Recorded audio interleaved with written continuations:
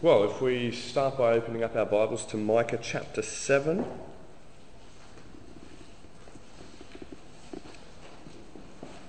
Good evening, everybody.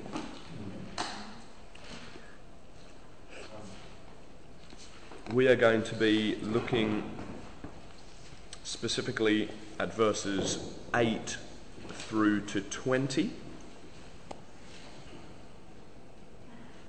I'm titling today's sermon, Come, Sing a Song of Faith with Me. So it's Micah chapter 7, verses 8 to 20. And this is what it says. Do not gloat over me, my enemy. Though I have fallen, I will rise. Though I sit in darkness, the Lord will be my light. Because I have sinned against him, I will bear the Lord's wrath, until he pleads my case and upholds my cause. He will bring me out into the light. I will see his righteousness. Then my enemy will see it and will be covered with shame. She who said to me, Where is the Lord your God? My eyes will see her downfall. Even now she will be trampled underfoot like mire in the streets. The day for building your walls will come, the day for extending your boundaries. In that day people will come to you from Assyria and the cities of Egypt, even from Egypt to the Euphrates and from sea to sea, and from mountain to mountain. But the earth will become desolate because of its inhabitants, as the result of their deeds.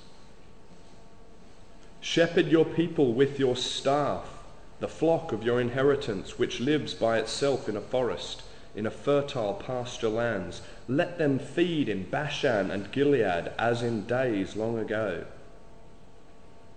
As in the days when you came out of Egypt, I will show them wonders. Nations will see and be ashamed, deprived of all their power. They will put their hands over their mouths, and their ears will become deaf. They will lick dust like a snake, like creatures that crawl on the ground. They will come trembling out of their dens. They will turn in fear to the Lord our God, and will be afraid of you. Who is a God like you, who pardons sin and forgives the transgression of the remnant of his inheritance? You do not stay angry forever, but delight to show mercy. You will again have compassion on us. You will tread our sins underfoot and hurl all our iniquities into the depths of the sea. You will be faithful to Jacob and show love to Abraham, as you pledged on oath to our ancestors in days long ago. Heavenly Father, thank you for your word. Thank you for this space and this time to gather together. Please help me to be faithful and clear. And we ask that you would ready our hearts now. Help us to think and listen and understand what you are saying. Please, God, cause your word to impact our lives. Grow us in our faith, our love, and our hope, we ask. In Jesus' name, amen. Amen.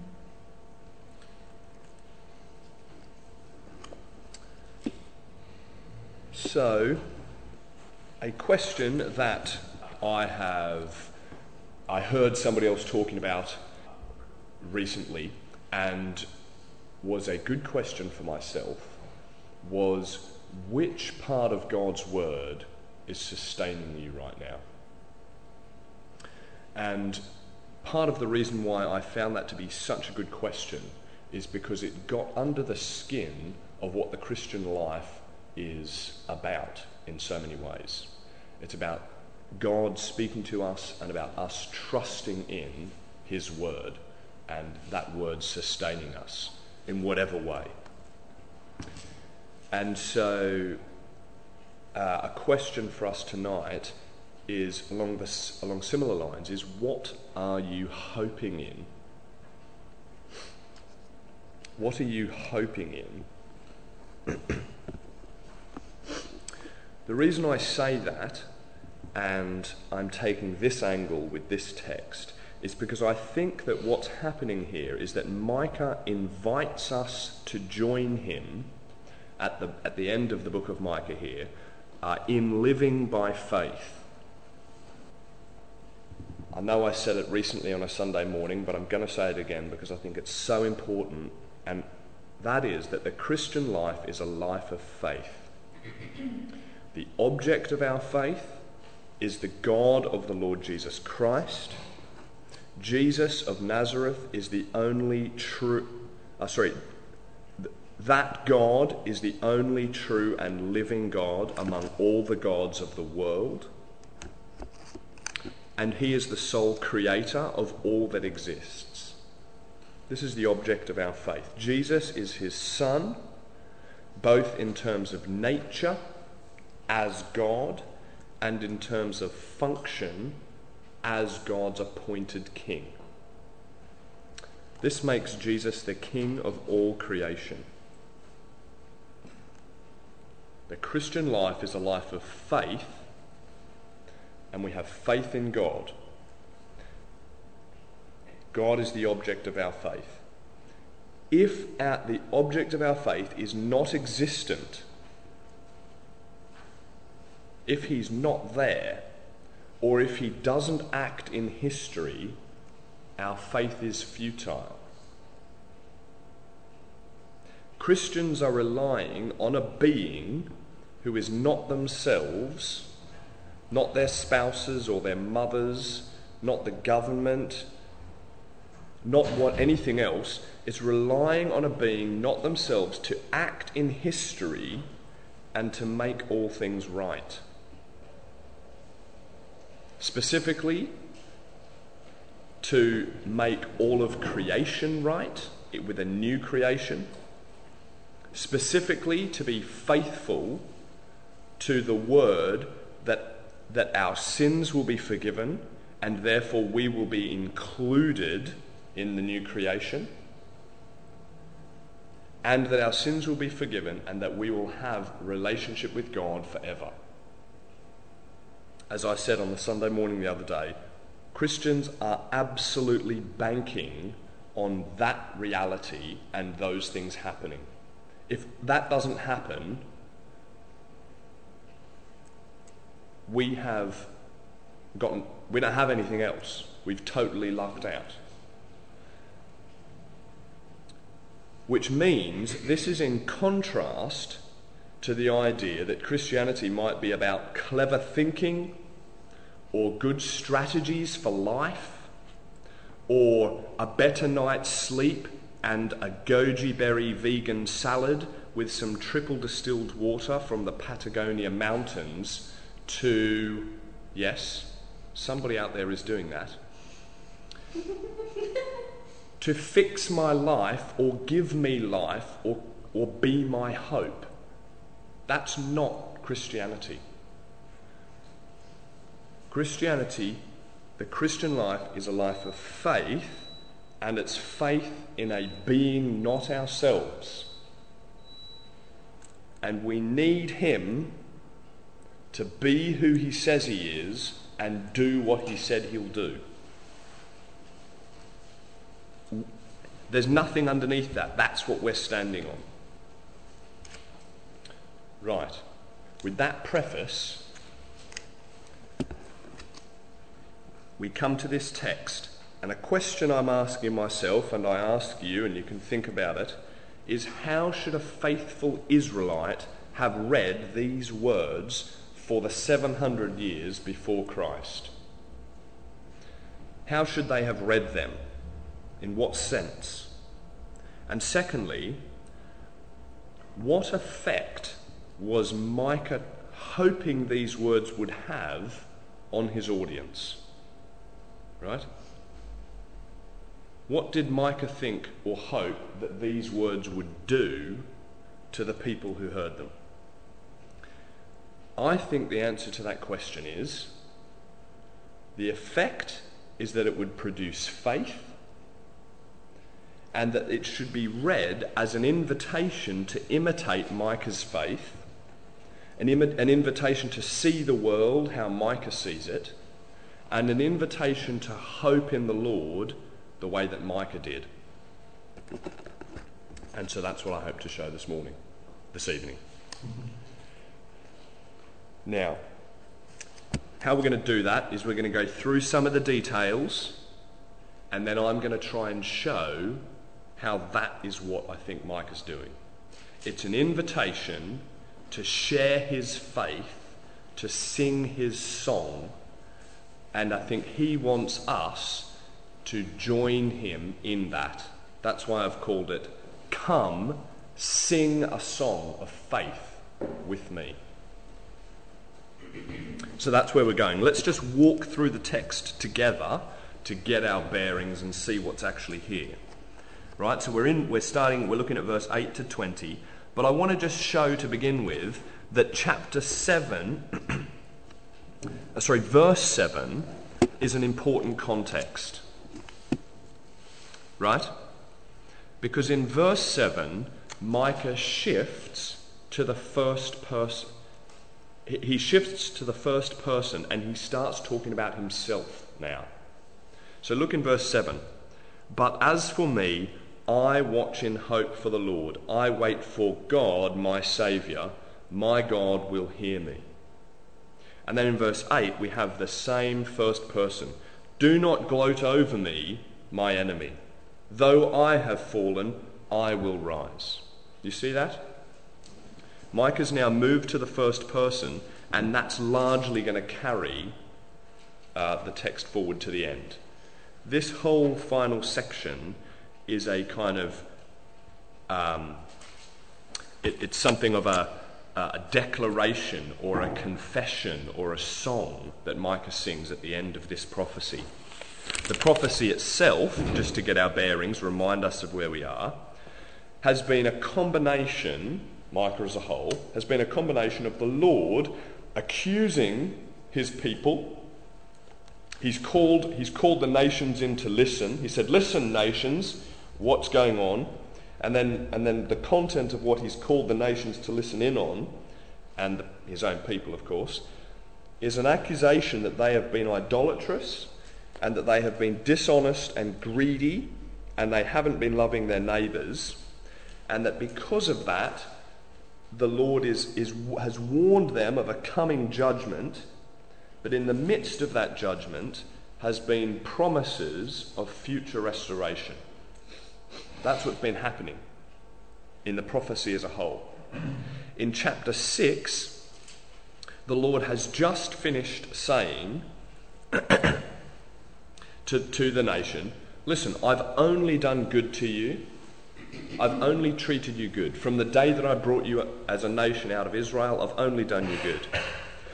You, however, have only persisted in dishonesty and greed and violence, and therefore destruction is coming." That's what happened in chapter 6. In chapter 7, Micah laments the moral state of the world.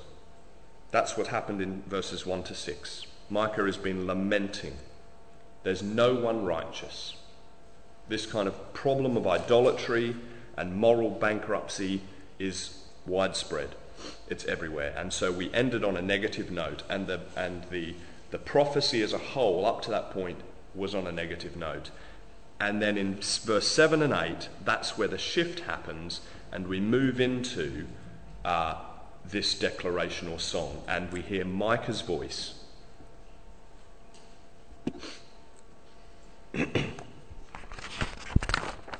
Now,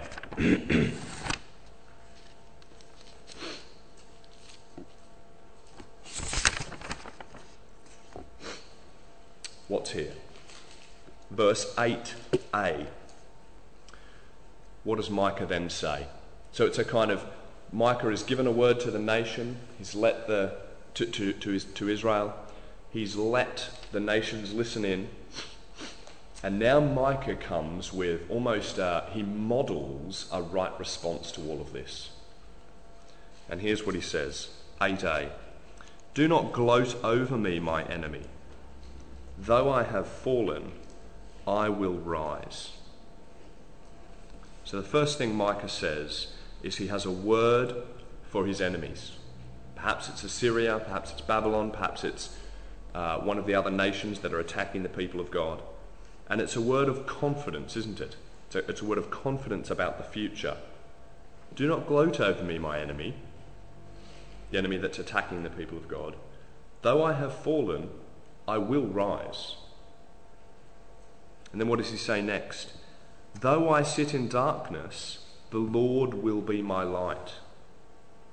So Micah speaks confidently not just of what will happen, but what is happening now. "Even now, as I sit in darkness, the Lord will be my light."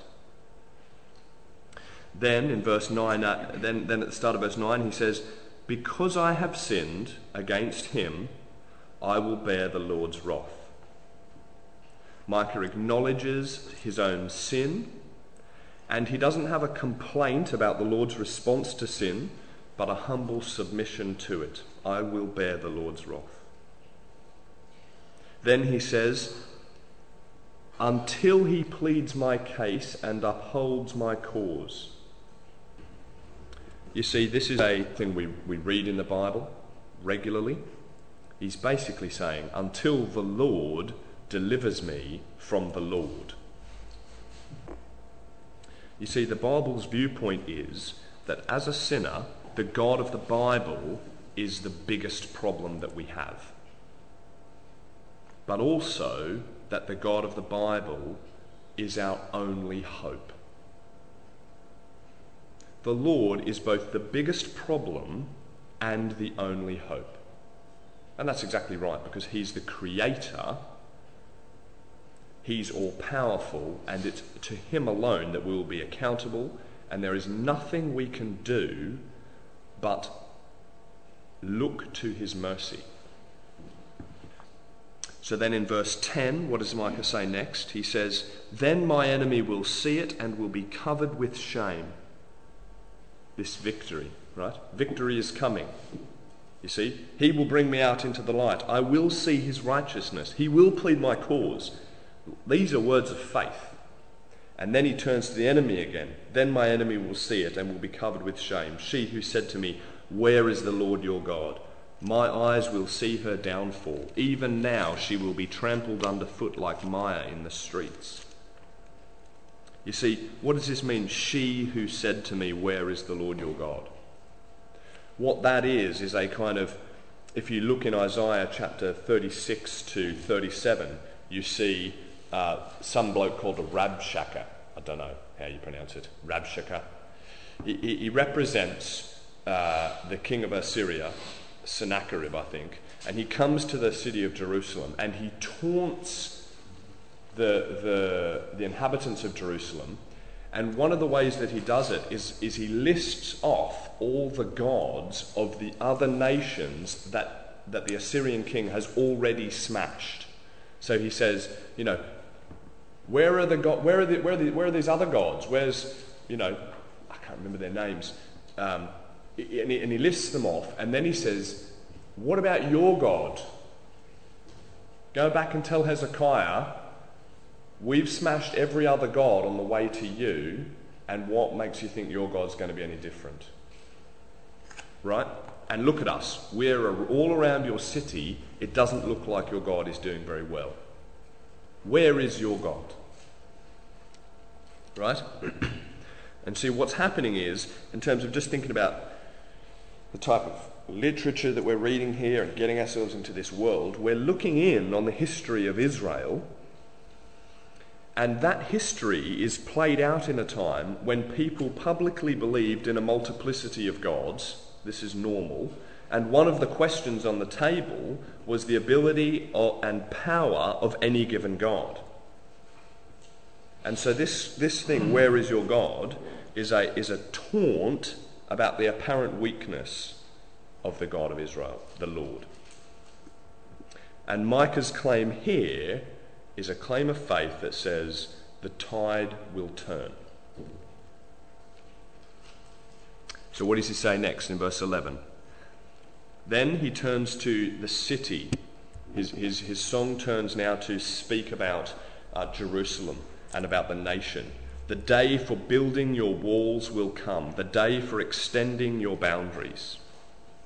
This is a word of peace and prosperity is coming. Victory is coming. It's going to be a turnaround.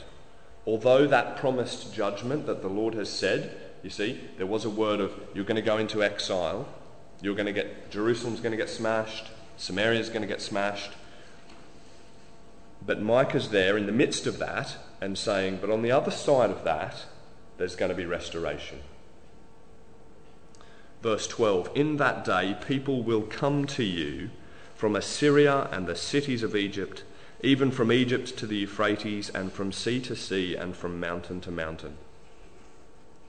He says to the nation of Israel, the nations that were once hostile, the turnaround's going to be so great that the nations that were once hostile will come to you.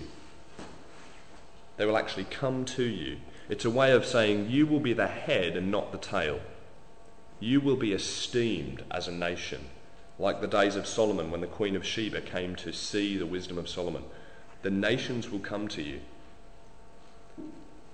from all over the earth. This is a kind of Israel will be the chief. And then verse 13, the earth will become desolate because of its inhabitants as the result of their deeds.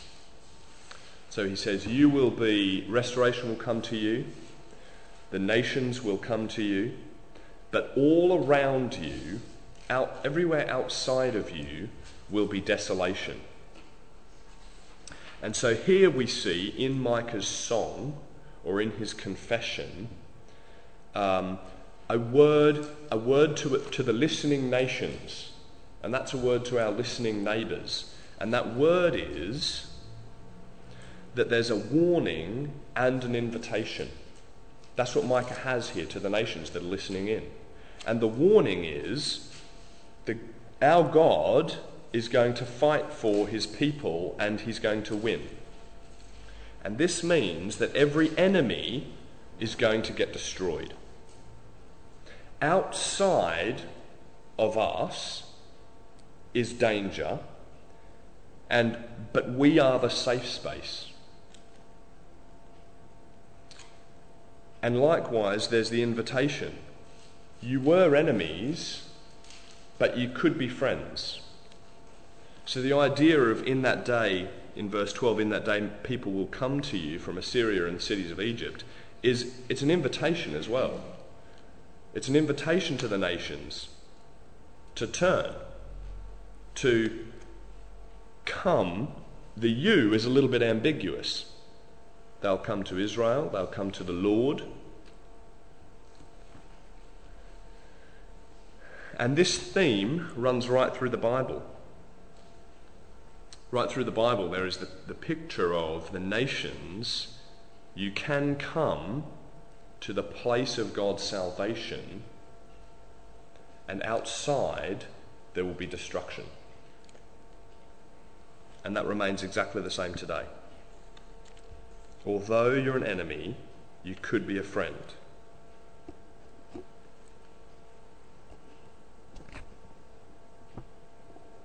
And you see, the nations, what they should do in these verses is they should hear what has been said before. So at the beginning where it says, hear all peoples, they should have gone, okay, that's us. In chapter 4, verse 2, where we saw that the nations would come, they would stream to Zion, they should have thought, oh, okay, that could be me. In chapter 4, verse 13, where they've read that the God of Israel is claiming to be the Lord of all the earth, they should have gone, okay, that includes me. And in 5 verse 15, when the Lord said, I'm going to take vengeance on the nations that don't listen, they should have gone, right, I better listen. And it sounds like there's an invitation for me here to come, to stream up to the mountain of the Lord. And it sounds like there could be salvation here for me. That would be the right response. Every warning, it's probably worth noting here that every warning in the Bible of coming destruction, there is on the other side of that coin the invitation to salvation. A warning of judgment is only half the equation. It's a, don't destroy yourself, come and get saved. And so now in verse 14, Micah turns to the Lord, and now he directs his words directly to the Lord. And he says, shepherd your people with your staff, the flock of your inheritance, which lives by itself in a forest, in fertile pasture lands. Let them feed in Bashan and Gilead as in days long ago.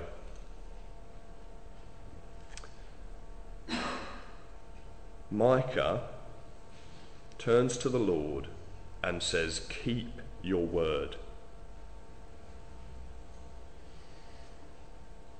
The Lord's response is, note the first person now in the response, as in the days when you came out of Egypt, I will show them wonders. That's what the Lord says back to Micah. Just like Exodus, there's going to be another wonderful deliverance. Then verse 16 and 17, nations will see and be ashamed, deprived of all their power.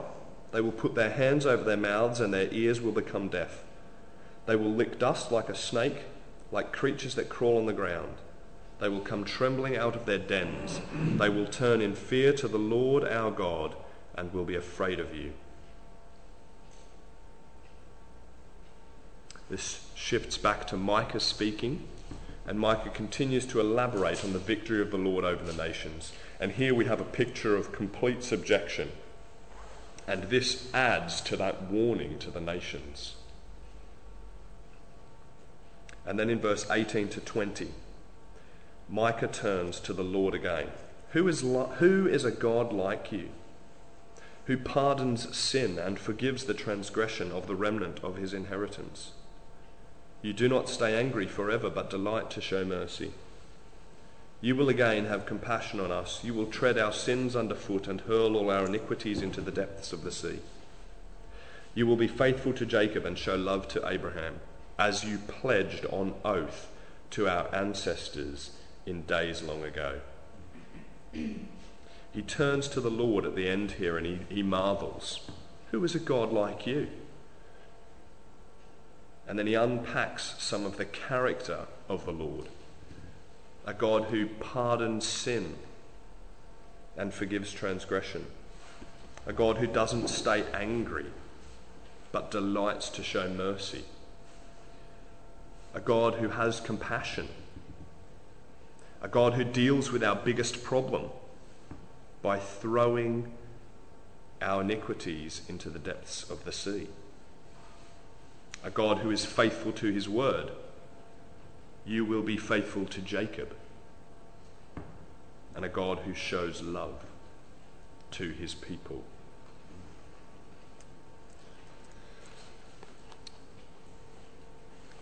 So that is what is there. Now, you might be thinking, what was all that stuff at the start about living by faith? And my question is, what is driving this confession of Micah? As we've just walked through it, and we kind of think, get under the skin of it, and what's under here?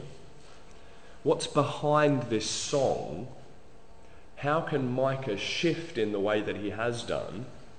He's in a context where he's saying, where the situation is actually, the nation has sinned, and the Lord has promised judgment, and the nation is going to go into exile. But then Micah can turn and sing this really confident, faith-filled, hope-filled song. These words directed to the enemy, who are actually smashing Israel. These words directed to, in a way, self-reflecting. When the Lord has said that this nation is full of sin, he's kind of owned that and said, this problem of sin that has got us into this mess is actually going to be resolved. They're incredibly faith-filled words. This nation, this city that we're in, that we've been told in earlier chapters, Micah has heard from the Lord in earlier chapters and he's told them, is going to become ploughed like a field. The city of Zion is going to be ploughed like a field, and Samaria is going to be turned into rubble. This is chapter 1 and chapter 3. Micah, in the midst of that, is saying, we're going to have victory. I'm going to rejoice. I'm going to come out and see light.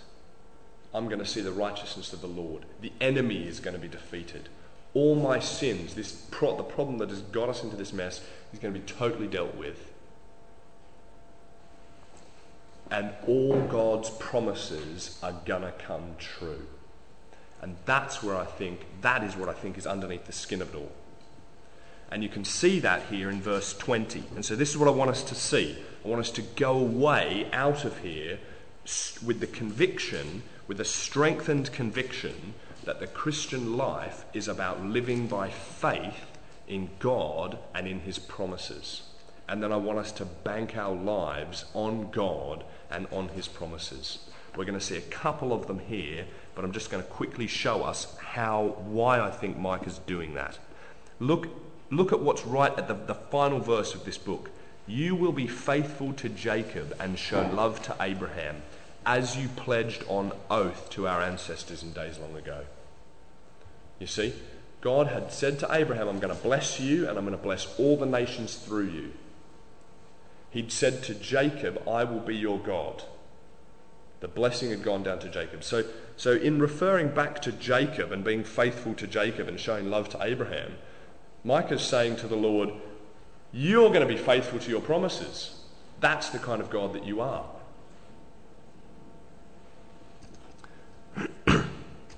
And how else do I know this?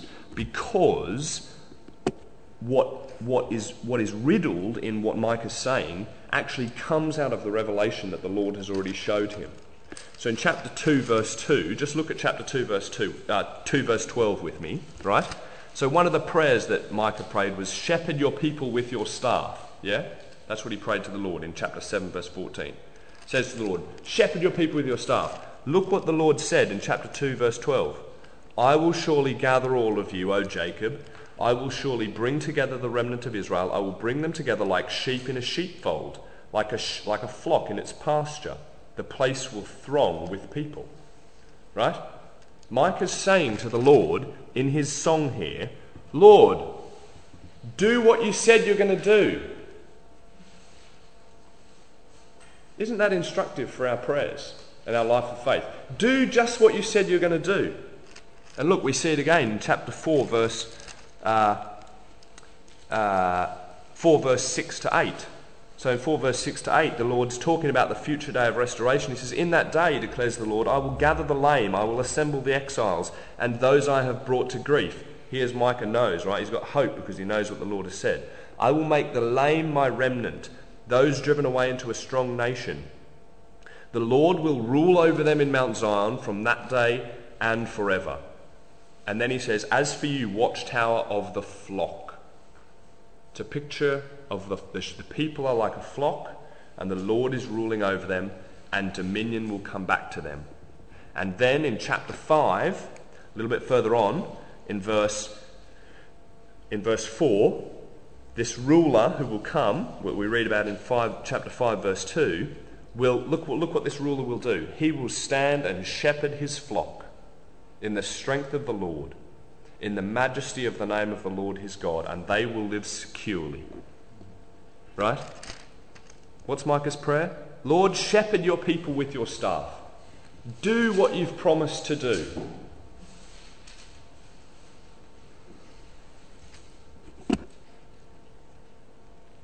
Do what you've promised to do. Micah knows the promises of God. And he prays and he sings and he's living in this situation out of that place. And the second thing that I think is behind this, that's fueling Micah's this song of his, is that he knows the character of the Lord. And you see, there's a kind of mixture. I haven't quite worked out how to untangle this, but in the background of this song is the Exodus. And here's what I mean. In verse 15, we see it really clearly, right? As in the days when you came out of Egypt, I will show them my wonders. So the Lord himself has pricked Micah's ears. Remember the Exodus? It's going to be another one. Right? But then, even in the things that Micah says, show us that Micah himself has been meditating on the Exodus. And so he's got the acts of the Lord in the background, strengthening his faith. And part of what he sees in that Exodus that Exodus chapter is the kind of God who is compassionate and gracious. And that's Exodus chapter 34, verse 5 to 6. It's a passage that if you don't know, you should get to know, because it's key to understanding the Bible. Moses asks that the Lord would show him his glory. The Lord says, I'm going to pass by you, hide in the rock. He passes by, and then he gets this phrase that we've heard before, the Lord, as the Lord passes by, the Lord, compassionate and gracious, slow to anger, abounding in love and faithfulness. He carries on to say that he doesn't, there's a tension here, in that he also says not forgiving the wicked, but he's a just God as well. But the point here I'm bringing up is that Micah has still heard the note of compassion. And that's why he says here, who is a God like you? That's probably Exodus 15:11, right? In the song that they sing when they come out of Egypt. There's a line in there, who is a God like you, O Lord? And there's also the language of the horse and the rider, you've hurled them into the sea. You see, that's the song that they come out of Exodus. So all these themes in Exodus are coming through at the end of Micah's prophecy here, and he's looking back, and just to sum as we come into land, he's looking back and he's saying, the Lord promised to Abraham and to Jacob that he would gather his people, that he would get them out of Egypt, that he would put them in the land. And he did just that. He did it with a mighty hand. He revealed to himself at that time that he was a gracious and compassionate God. And that is where our hope lies as sinners. And so we look to him. And so that looking back upon the history of his people and of the acts of God, the character of God and the promises of God fuels Micah's faith, so that he can sing this song in the midst of his trouble. And that's what I hope can happen with us. And here is just one little takeaway for us now. You think, okay, good, give me a promise. There is still going to be victory for God's people.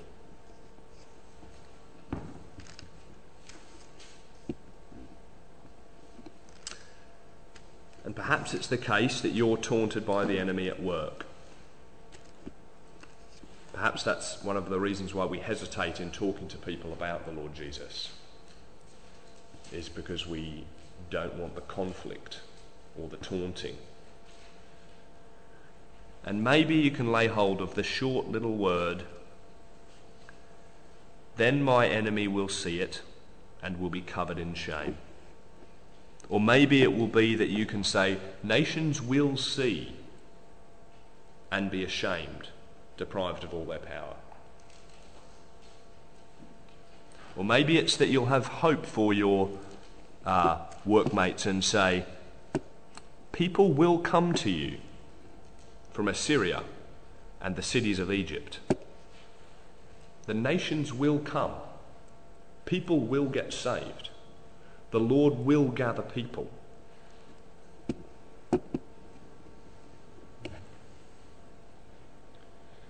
So I invite you to either go through Micah or grab hold of one of these little ones here, chew on it, consider the Lord, and, as I think Micah would have us do,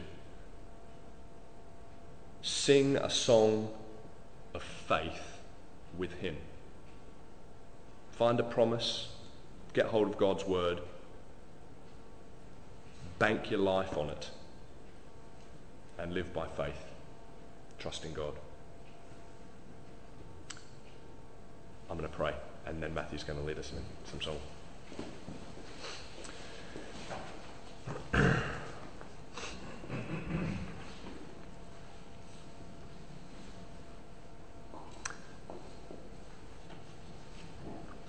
Our great God, we thank you so much that you are faithful to your word. Thank you that you've given us your word, that you've revealed to us your will and your plans. We thank you that in the Lord Jesus you have hurled our sins into the depths of the sea. Thank you that you have had compassion on your people, that you did restore them and that you gave them Jesus. Thank you that you've given us great promises to sustain us as we look and hope in you for that final victory.